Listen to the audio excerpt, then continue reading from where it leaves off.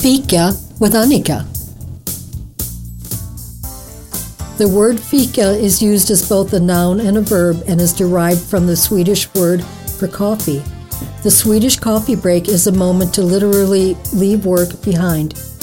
Taken at 3 in the afternoon, it's not a strategy for multitasking or for fitting in another mini meeting. It's a chance to relax in the company of colleagues or friends. The key is to pause your day. So, brew up some coffee, grab a seat, and embrace fika. Surprisingly, the Nordic countries are the top coffee consumers in the world. Finland graces the top of the list by consuming close to 28 pounds of coffee annually per capita. The Swedes follow close behind, with the average Swede consuming 24 pounds of coffee per year. Comparing that to our fellow Americans, who consume about 11 pounds of coffee annually per capita, it's safe to say that the Nordics are quite hooked on caffeine. Coffee was first introduced to Scandinavia during the 1600s, but didn't gain popularity in Sweden until the 1700s. However, once the spark had been ignited, the Swedes' love for coffee knew no limits. In fact, coffee became so popular that the Swedish government grew increasingly worried about the high import volume and ultimately Swedish money ending up in foreign countries. To solve the problem, the Swedish government decided it would be a good idea to simply forbid the Swedes from drinking coffee. In 1756, the ban was made effective, and anyone who was caught drinking coffee could expect a hefty fine. The ban was later on overturned and reinstated another 3 times until the government legalized coffee for good in 1823. Could that be why the Swedes are such big coffee drinkers? We never know when the next ban might be around the corner. Well, good afternoon, everyone. So here we are. It's Wednesday afternoon, and it's FIKA with Annika. Let's pull up your easy chair and your favorite FIKA brew. And I've invited into the studio a newbie here in Anza. Her name is Cynthia McIntosh. I just happened to, she called in to talk about the radio show one day, about the radio station and getting involved. And we ended up having a long conversation, and we're best buddies now. We are. Yes. So it's welcome. It's good to have a best buddy again. Yeah, so welcome, Cynthia. Thank you. So you've got a varied past. I know you've got some radio background. I do. You're going to school to finally become a life coach, which is something we sure could use up here. And so let's start with one subject and go on with the other. So tell me about your experience with radio. Oh my, well, it's evolved. I started a radio talk show back in 2011 on a radio station called Indie 104, and they are actually no longer, I don't think they're even on the air anymore. They were for 20-something years, but I don't think they're on the air anymore. The owner retired and decided he didn't want to sell it. So I don't think it even exists anymore. Oh. But it was a music station, and I have had a history with working with musicians, and actually that's what got me into life coaching, because I had a love for music, but I had a huge love for musicians. I just loved their lifestyle. I loved their passion. But, and so I had taken it upon myself to be there for them when things got tough. And so back in 1990 is actually when I first started working with musicians, and I was just kind of the person that they'd call when being on the road got tough, or when being away from family got tough, and so on and so forth. And I was just kind of the go-to life coach for musicians. Oh. But this was at a young, tender age. It was, but right. I just had a real passion. I've always had a real passion for people, and I liked music, and that's how I ended up doing what I did. And then in 2011, I started the radio talk show, which is basically the same thing. I'd have musicians come on, and we'd talk about the ups and downs of being a musician and being on the road, and how they got into music and what it's like being a musician. And that was really fun. I loved doing it. I love radio. I just absolutely love radio. I love radio. So can you tell me, do you love radio? I love radio. And then eventually it evolved into more of a life coaching type, where I was just working with, talking to, I started getting actual clients that were for life coaching. And then just for fun, I started having them on the show and talking about what they'd learned, what they were doing, and that turned out to be a very, very fun show, because I tend to get really silly. I love life coaching, but I like to keep things very positive. And so when we'd start talking, we'd just have a really good time on the air, and that was fun. It was a little bit lighter than talking to people about the ups and downs of being on the road and having family problems and all that. This was a lot lighter and a lot more fun. Right. Well, you don't want to air the dirty laundry out on the air either. Well, sometimes they wanted to. A lot of times they would want to talk about how tough it is being, it's just musicians are musicians. So anyway, it evolved into a life coaching show, and I really enjoyed it. And unfortunately, by now I was on a much larger station, and the station had their studios in Paradise, California, and they burned down a couple of years ago, so I have not been on the radio since, although I'm looking forward to being back on. And so, right, yeah. It's my goal. It's on my bucket list for next year. So did you find when you're talking musicians, was it like the front man or like the guitar player or the drummer? Or was it even the songwriters who contacted you? I talked to anybody that was a professional in the music industry. I had producers, I had musicians, of course, I had songwriters, I even had university instructors that taught music in colleges and universities. I had all kinds of, anybody in the music industry. Wow, how interesting. It was very interesting, because I got to the point where I was actually really working with musicians and teaching them the ropes on the music business, because there's a lot to it, and it's a difficult industry to be in. So yeah, I had agents, I had all kinds of people on there. It was really fun. So, entertainment lawyers, the whole shot. Wow. So what kind of well, I don't know where I'm going with this now. Did I mess you up? Yeah, a little bit. Yeah, it was like, wow. It's like, holy moly, where do we go from here? But so it would be like an hour show, and it was like a live call-in, or how did you handle that? Again, that evolved. When I was on Indie 104, it was strictly recording, which I actually enjoyed, because with musicians, they tended to open up a little bit more when they knew it was just recorded, and they'd have a lot more fun. They were a lot more relaxed. And I used to edit music videos, and so I know how to edit. So I was able to take a 2-hour conversation and edit it down to 1 hour, and it was fun. But eventually, once I got onto BBS, some of the other stations, I ended up going live, and I even got a co-host for a while that did the show with me. And it's definitely a lot easier. It's a lot less work to do it live. Okay. But I like it both ways. I really do. They both have their advantages and disadvantages. Yeah, they do. Yeah, we're such a small station here, and we can't see at what point we will be going live. So, just like this program is pre-recorded, which I find the guests usually find the most comfortable anyhow. Yeah. They're relieved to realize that we're just sitting here. Basically, it's like sitting around around the kitchen table and talking with a friend, and it's not, like you've got to stand with a microphone right in your face, right. That type of thing, which can really scare some people off. So this is for us, it's working right now. But I think ultimately, years down the line, we might be going live too here on KOYT. But, yeah? Yeah. That's on your bucket list. Well, we'll see. I may not be around long enough to see that happen. Well, the advantage to doing the call-ins is that I used to record shows with people from all over the world. I'd have people from Norway, I had Germany, I had Canada, and you're not as limited because of the fact that you're doing it. Anybody has a phone, they can just call in. And So there are definitely advantages. But yeah, people are definitely more relaxed when they know it's recorded, and they can just call in and have a conversation. It's all edited. Tell me about life coaching then.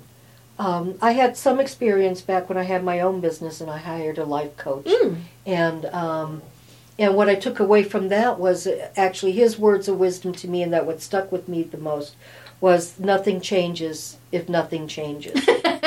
And because I'd been beating my head around trying to, basically doing the same thing over and over again, and not understanding why my employees weren't, the difficulties I had. I was, a woman owner, and the men would just say, sure, I'll do it, and then they wouldn't, and things like that. And so it was like, it's like if they're not changing, nothing's going to change. Yeah, you keep doing the same thing, you're going to get the same results. Exactly, and so that was my big takeaway. Yeah. But what's your take on life coaching?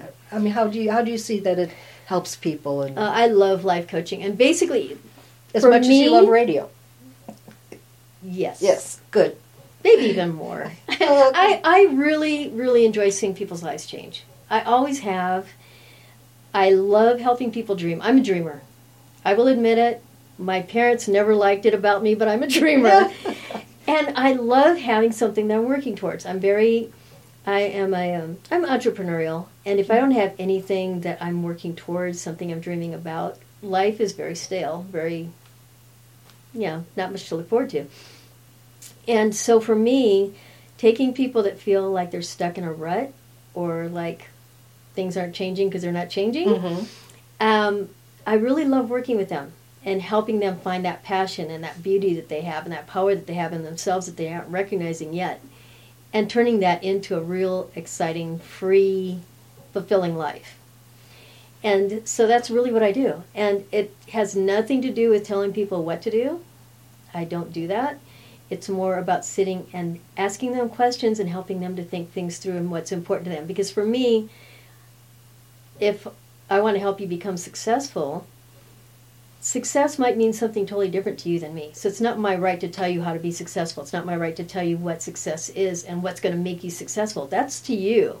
Success to you might be something completely different than it is to me. So asking you questions and letting you answer them and hear yourself talking and finding your own answers and coming up with ideas of your own through a little bit of just strictly questioning is really exciting because it's your idea. It's as a client, it's your passion that's coming out. It's not mine. And so it's really fun to watch people. I worked with somebody last week, and it was so much fun just watching her eyes light up because she came across something she had never thought about before. And I was just talking to her, asking her questions, and all of a sudden she's like, oh my gosh, that's incredible. And it really completely changed the way she was looking at things. And that to me is what makes the world go round. It's kind of that aha moment when people realize, when they just look at it from a different angle, instead of being in the box, going outside the box and looking in, and having that, and then realizing that they thought of it. Right. And that's the key. They have to think about it. And they have the power to. It's just sometimes they just don't know how. And just asking them questions and directing them to look at things a little bit differently, they can come up with their own ideas. And that's basically what life coaching is just helping people to figure out what works for them and what doesn't, what makes them happy, what doesn't, what brings out passion in them and what doesn't, and, finding direction. So it's exciting. It's an exciting career. I've been doing it for a long time, but I am now focusing on getting some additional certification, and due to some things that I've gone through over the last couple of years, I was in a really bad accident a couple of years ago, got run over by an SUV. The woman wasn't paying attention to what she was doing when she was in a parking lot, and she ran me over, and then she heard herself run something over, but she didn't know what she ran over, so she backed up to see what she ran over and ran over me again. And so I got pretty... Oh, my God. I got pretty thrashed and went through a lot of trauma, went through a lot of, brain injuries and physical injuries and emotional injuries, a lot of mess. But through all that, being a life coach, if I have not learned anything else, I have learned that everything happens and you have a choice of how you want to look at it. And if you look at everything as an opportunity, it becomes one. If you look at everything as something that's going to stop you or something that's going to ruin your life or something that's going to make things difficult, it will. You find what you look for. And so I got in this accident. I was in the hospital for months, and I just didn't want this to be something that would destroy me. I wanted to just continue to enjoy life. And so now, as a life coach, I'm actually taking some classes to get certified as a coach, specializing in trauma and recovery. And so, how interesting!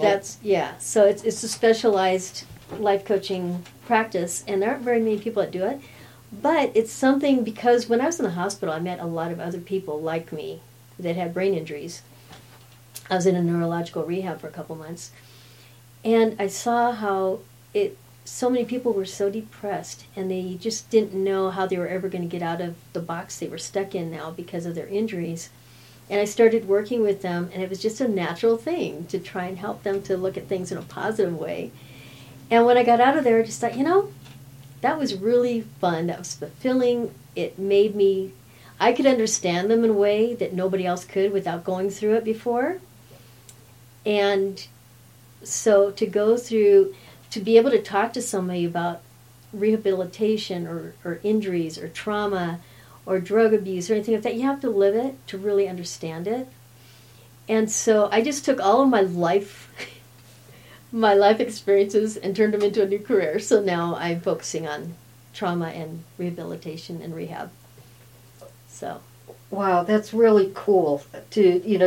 Most people would be like really depressed and that you like coached yourself to a position. I absolutely did. Yeah, to be able to help other people. I think that's really wonderful. Do you work with veterans then also, people that are that's funny. That's so funny that you would ask that, because I come from a military family, and I have a lot of military family that have gone through PTSD and different things like that. And that has been one of my definite passions, is to work with veterans. Absolutely. I have a son that's in the military that I haven't seen in years, but I'm going to get to see him this Christmas. Oh, lovely. He's coming home from Germany. Oh, goodness. My son just came from Sweden. He's going to be spending a couple of weeks here, so I'm pretty thrilled about that too. It's always nice when they touch ground here again. I'm so excited. I haven't seen him in a while. He hasn't been able to get away, so he's coming home this year. So, but yes, I love working with vets. Absolutely. I support them in any way I can. Is this something that you can do remotely, or are you looking at building clientele here in the rural communities? Both. I love Anza. I haven't been here that long, but I've fallen in love with the people and the place. And you haven't met all the people yet. I haven't met all the people, but I've met an awful lot of really nice, wonderful, people, down to earth people. Yeah, and I really do love them. And so I want to be a part of the community. I want to help people here as much as I can. But yes, I do work online, mostly using Skype, so you can work with anybody from anywhere. And so I have everything set up to work with Skype, and I have all the files I need to send back and forth to people so we can work together. So yeah. So I'm assuming that you were in Paradise, and so you're a California girl. So what made you come to Anza? How did you find Anza, and what's the appeal? Actually, yes, I'm a California native, born in San Diego, so I'm not too far from home. And I actually moved to Anza because of the accident.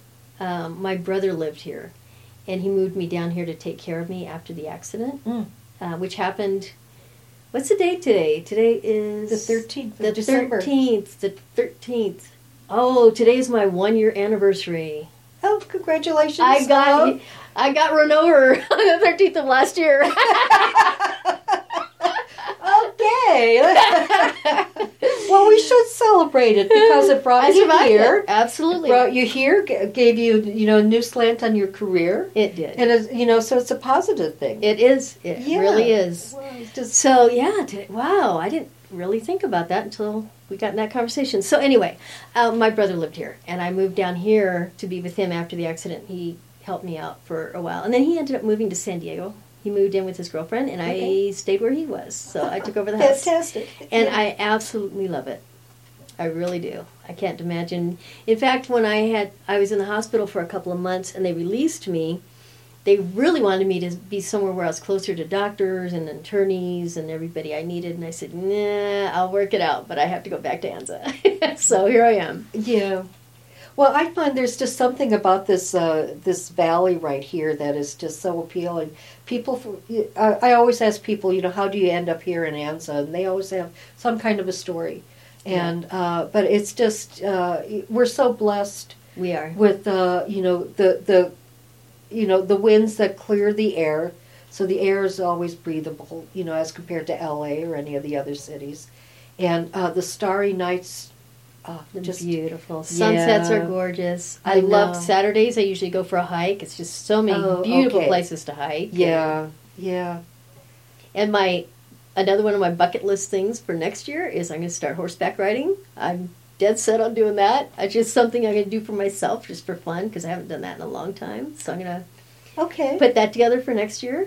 Well, you may want to consider, one of our guests was J.R. Hull, and he's the ranch manager for Manzanita Ranch. And what they do is they work with veterans to get integrating the veterans with horses and to deal with their PTSD.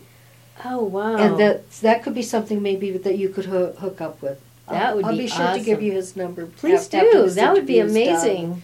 Yeah. That would be a lot of fun. Yeah, I'm sure that you probably gain a lot from that, Absolutely. And they're always looking for help on the ranch, too. So you could, maybe... I'm not going to talk for JR, but... but I'm working the situation now. So I'm working it. It's like, okay, you get free riding lessons. That's what you get for being a business owner, right? Exactly. You definitely think like one.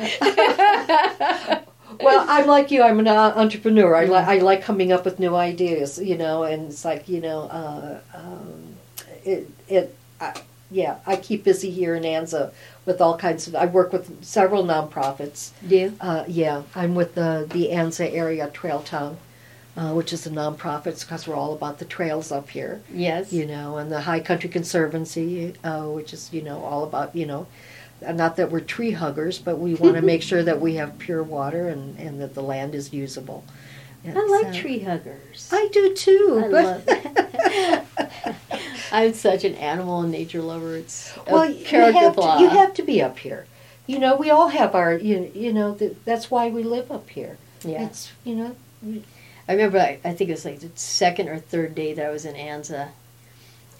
I went into I have a little office in my house, and it has a window that goes from the floor to the ceiling in the office. And I went in the office, and it was still dark out because it was really early in the morning. But there was a light outside, so you could see from the inside to out, but they couldn't see the other way around. And there was a coyote right on the other side of the glass. And she was so beautiful, and I just had so much fun just sitting there. I was holding still and just watching her. Yeah. And I thought, that is so funny. I'm so weird to sit here and think how beautiful a coyote is, but that's... Well, we need them. They keep the the rabbit population down. And, they do. I lived before I moved out here. I was in Mission Viejo, and it's so sad how they're so anti-coyotes and they're so anxious to get rid of them, and they try and kill them off, and all that does is make them populate. So there's more of them, and yes, they eat your little animals, but they don't know they're your little animals. They're surviving. Exactly. So, yes, I feel a lot of compassion for animals. Have a beautiful hawk that lives in our yard, too. Oh, good. I got little puppies, so I'm careful, but this hawk is gorgeous. Well, maybe that's why you have the hawk, because you have the puppies. Could be. One brings the other. But, yes. Yeah, we learn that quickly when you start we have chickens and things like that. Oh, yeah, you need to have covering on top of your coop. Yeah, otherwise you will have, Yeah, there's a lot of things I really love about Anza, and animals is one of them.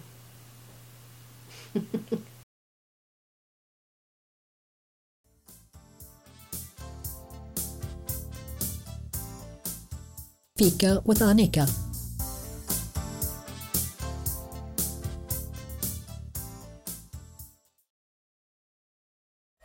This is KOIT 97.1 Coyote Radio. Anza's local backcountry Horsemen of California unit Redshank Riders wants to remind you that it's up to us to protect beautiful public lands and rural areas. One way of reminding ourselves of this is by following the 7 principles of Leave No Trace. Number 3, dispose of waste properly. Always pack out what you pack in. Don't leave trash and spilled food for others to have to pack out. By following these 7 principles of Leave No Trace, you can help keep our public lands and rural areas beautiful for future generations. For more helpful information, www.redshankriders.com.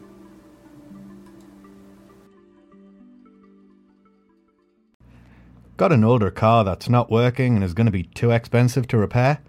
KOYT Coyotes can pick it up, get top dollar for it, and use those funds to support Anza Community Broadcasting. KOYT, your community radio station. For more info, call 951 763 5698. The Coyote. Listen to it. Welcome back to FIKA with Annika.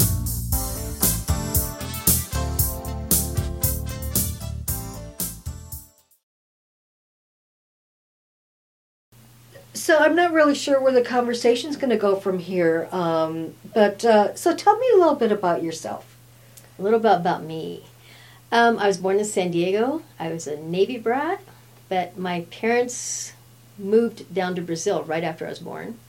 My dad retired from the Navy, and we went to Brazil. He was a bush pilot out there. And so I actually grew up on the Amazon. On the Amazon? On the Amazon. Out not in the middle.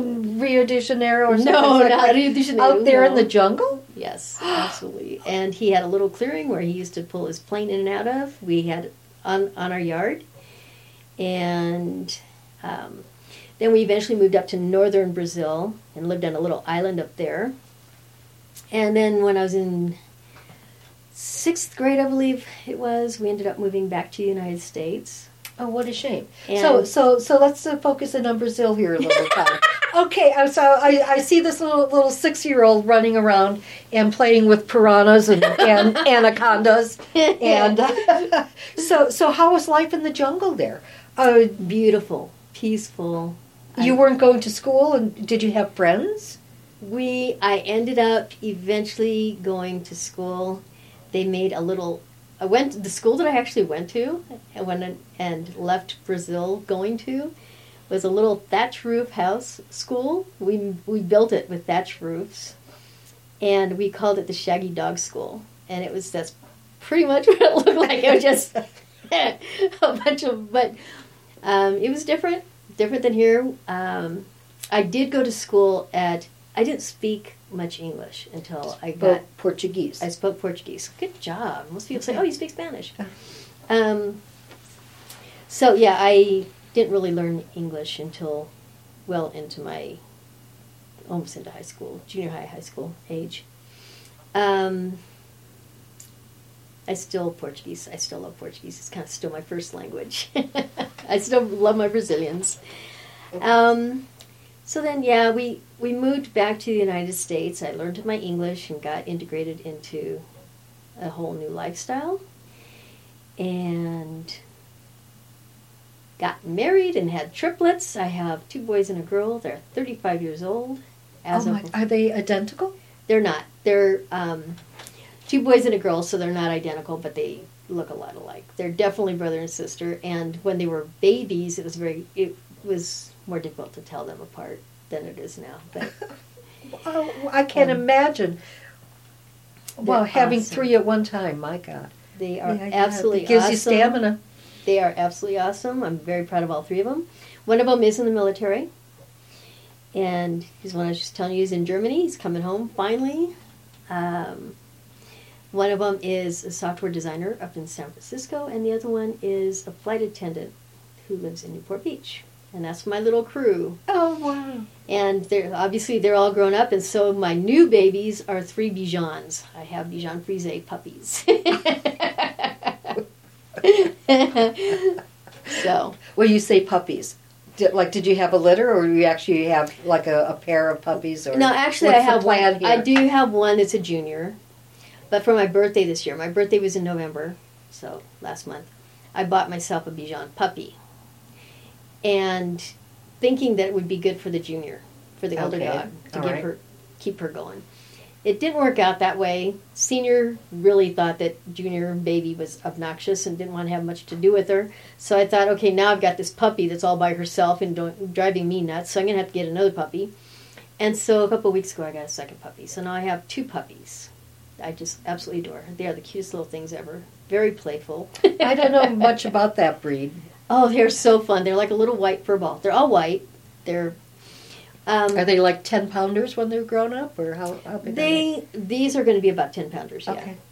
The senior that I have is actually about 15 pounds. She's a little bit larger, but these guys come from very small parents. Their parents are 8 and 9 pounds, so at the most they'll be around 9 pounds. But I think they're going to be smaller. The first one I got on my birthday, her name is Angel, and when I got her, she weighed 2 pounds 2 ounces. And she probably God, doesn't. That's adorable. Oh man, she is. Doesn't even sound like a dog. She doesn't weigh too much more than that now, though. She's not getting very big. And then the other one I got, I actually she wasn't being very well taken care of, I don't think. So I got her, she was already 7 months old, so she's a little bit more of a handful. But I absolutely love her. She is just the most affectionate thing. And she is a whopping 6 pounds. She's 8 months old now, so she's not going to get very big. But those are my babies. Okay, all right. Do they alert you when the coyotes sing and things like that? You know, they really don't. Bijans tend to be pretty quiet. Okay. I've had Bijans for years. I love the breed. They're very quiet. They don't shed. They're really soft. They have hair, not fur, and they're really, really soft, and they don't shed. And they're very mellow dogs. They don't bark a lot. Okay. They use them a lot in hospitals as support dogs? Yeah. And but they are playful. They've also been used a lot in circuses, the ones that walk on their back feet a lot. So they're fun dogs. I absolutely love them. I love their personalities. They're very gentle, quiet, but playful. Okay. And they stay young. I mean, my 12-year-old still acts like a puppy. She's very playful. She just doesn't like the puppies because they're so loud and they jump on her, and she's can't keep up with them. Okay. So anyhow, I'm fascinated about the Brazil aspect of you. It's like, wow, how cool is that to like grown up in the jungle and just. I don't know if I can dig any deeper in there. If there's anything that you want to talk about. You know, So it's your family and your father's a bush pilot and whatever. So did you live like with a native tribe? No, he flew to the native tribes. That was his job. He would go in and take supplies to the natives. Natives would often give him gifts, and he'd bring them home. So he had all kinds of. I had a quadi mundi, which in Brazil it's called a guachi, I think. And a lot of people don't even know what they are. But I don't know what it is. So you're gonna have to explain. They're really fun. They're little animals. But somebody gave us one for a pet. It's a kind of a cross between a squirrel and a raccoon, I guess. They kind of look. They have a raccoon kind of look to them. Okay, what's the name again? Quadi mundi is what they call them in America. Guachi in Portuguese. Quatimundi, I think. Okay. 2 words. Anyway, but we used to get fun stuff. My dad still has arrows and all kinds of fun things that he got from the Indians that would make him stuff. But we did live very near the Amazon, and I used to love to just go walk around out there. Lots of animals, it was just so beautiful. And it's kind of a heartbreak to watch the Amazon burning up, the forest getting torn down. There was a place I used to like to hang out at that had a tree that had fallen. I used to like to sit on the tree, and there's a little creek, and I used to just keep my feet in the creek, lost a few shoes in the creek. And that is now, from what I understand, the middle of an airport. That area, it's turned into an airport. So I have shoes underneath the cement somewhere out there. Were you an only child? No, I have 2 younger brothers. Oh, okay.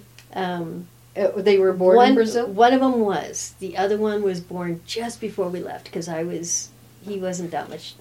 He's 2 years older than me, and we were just leaving when he was born. And then Mark, my youngest brother, was born there.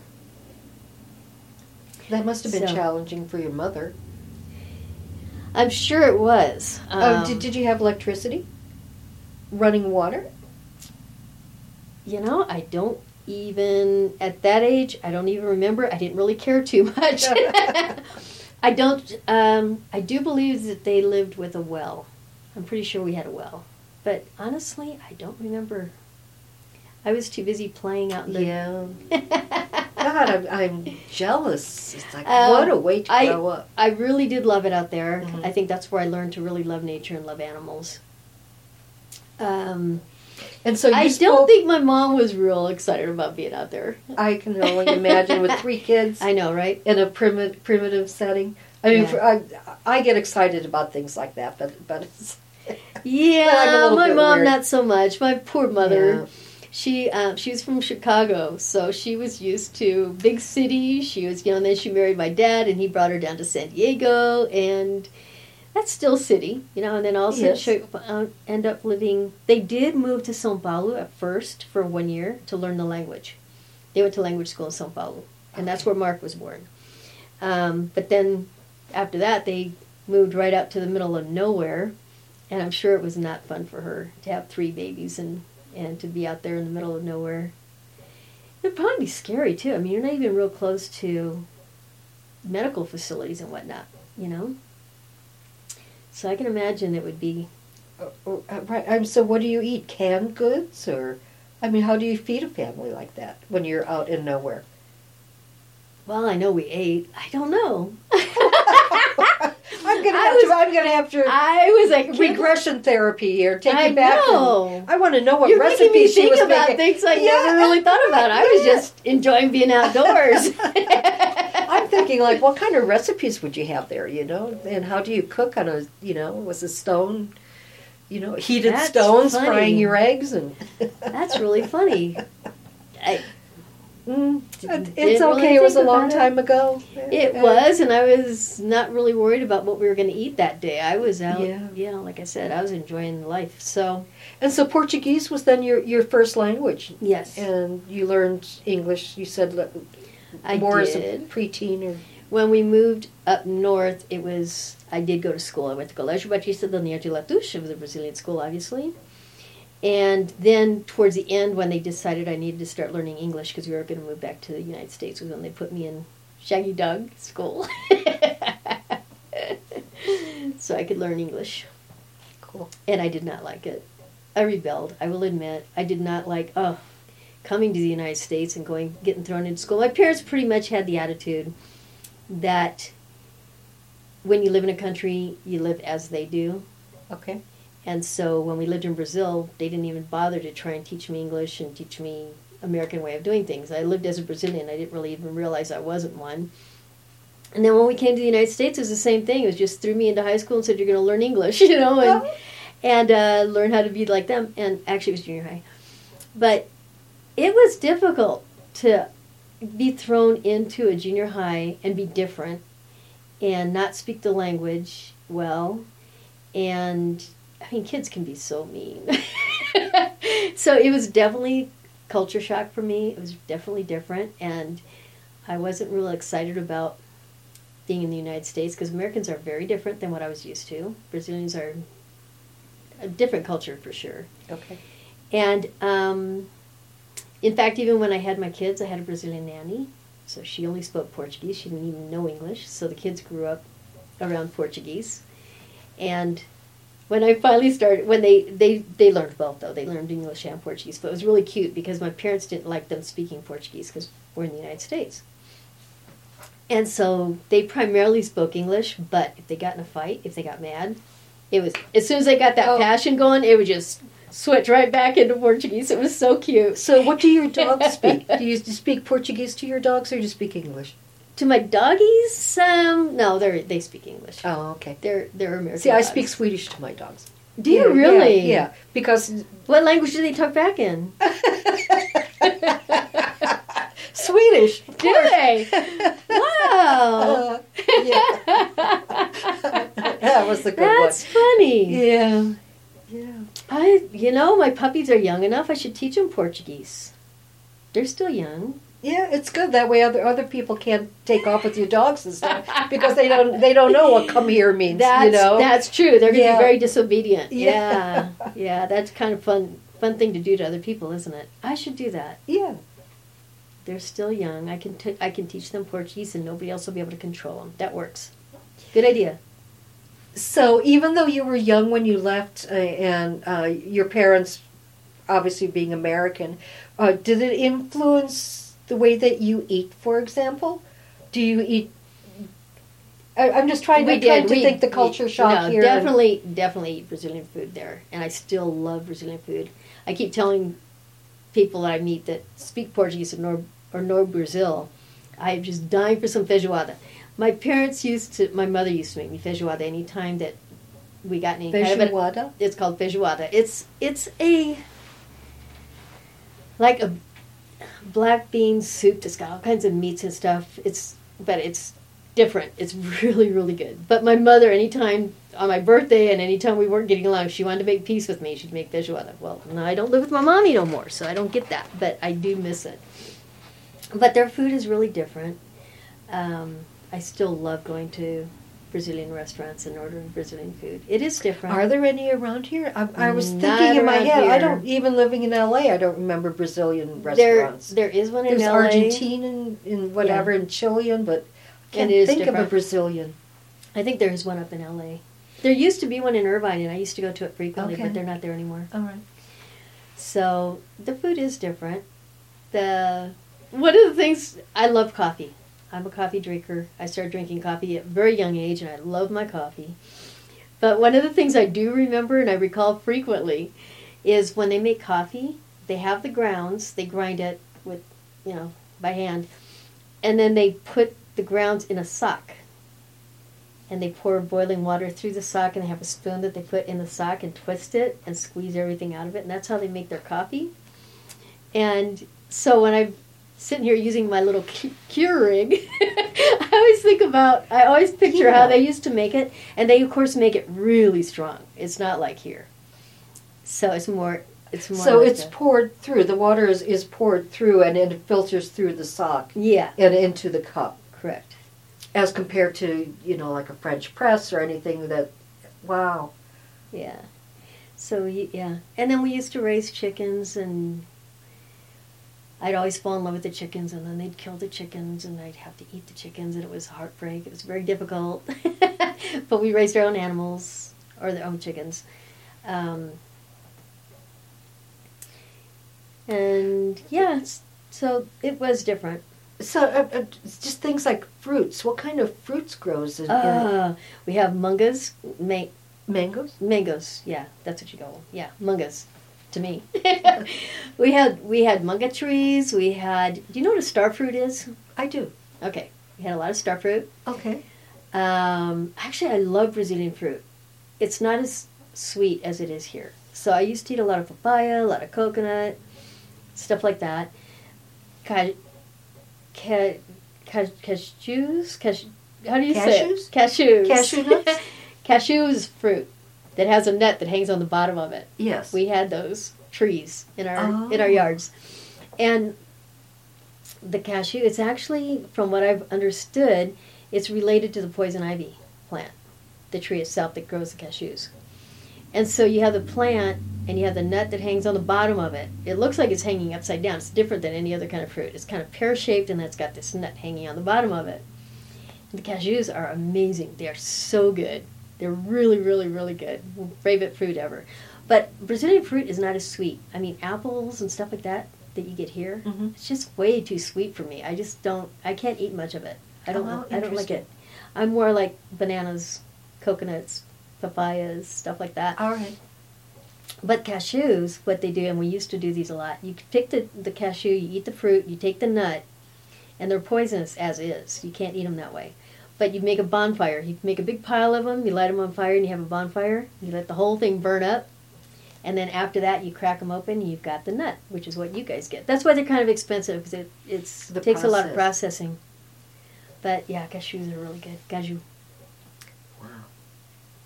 So, we had a lot of cashew nuts. We had cashew, we had mangas, papaya, coconuts, What else did we grow in our yard? We didn't grow the star fruit. We used to get those. And I know there were others, though. Actually, I think we did have trees that did catch the star fruit. You put them in the freezer and let them freeze a little bit and then eat them. They're really good. Okay. So. Wow. But again, they're not that sweet. Mangas are really sweet, but that's about the sweetest fruit you get out there. Okay. Yeah. I just couldn't envision, Brazil, obviously tropical, but I don't see, like coconut trees along the beach. But I guess they would be, right? Yeah, they're there. Okay. All right. And we had, parrots. We had pet parrots. Our macaws. Oh, they're fun. They are fun pets. They're so smart. I used to get in trouble all the time. My bird used to get me in trouble because she had learned how to imitate me and my brother's voices to a T, perfectly. So my mom would go to the back door and yell at us to come in the house for dinner, and the bird would answer. So my mom would think we'd heard and that we were coming. Or she'd say, "Hey, Cynthia, get in here and clean your room." And the bird would answer, so she'd think I heard and I was coming. And of course I didn't, so I wouldn't. And I'd tell her, "Mom, I didn't hear you." And she'd say, "You answered." And she'd get really mad. It took quite a while for us to figure out it was a stupid bird doing it to us. But that bird was amazing, man. She could imitate anybody, and she had your voice to where you could not tell. And she'd sing like crazy, but she was really funny because she'd have all these songs, and she'd know like one line from each song and turn them. So it's like, "Happy birthday to you, oh Susanna, oh don't you come," She had all these songs, and she'd bring them into one. Oh, fun.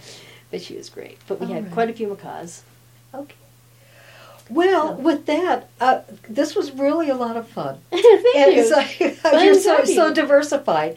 I'm hoping I can bring you in again some other time, or that, if you ever feel the urge and you want to start your own programming here in Anza, we are looking for programmers. I think that's already in the cards in my mind. I'm working on it. All right. I'm looking forward Well, to I'm it. no musician, but I used to bartend, and I used to work at the Troubadour in West Hollywood. Oh, And so, so I through just getting musicians drunk, that's as far as Not my hard to do association. either, huh? Oh no. So we could maybe talk about that one day, about the trials and tribulations from a bartender's point of view. Yeah, that'd be interesting. Yeah, anytime. Anytime. Okay. All right. It'd be fun. All right. Well, thank you. Thank you so much. Okay. Bye-bye. Bye-bye. Thank you for joining us for this week's Cup of Fika with Annika. Tune in Wednesdays at 3 p.m. and a replay on Sundays at 1 p.m.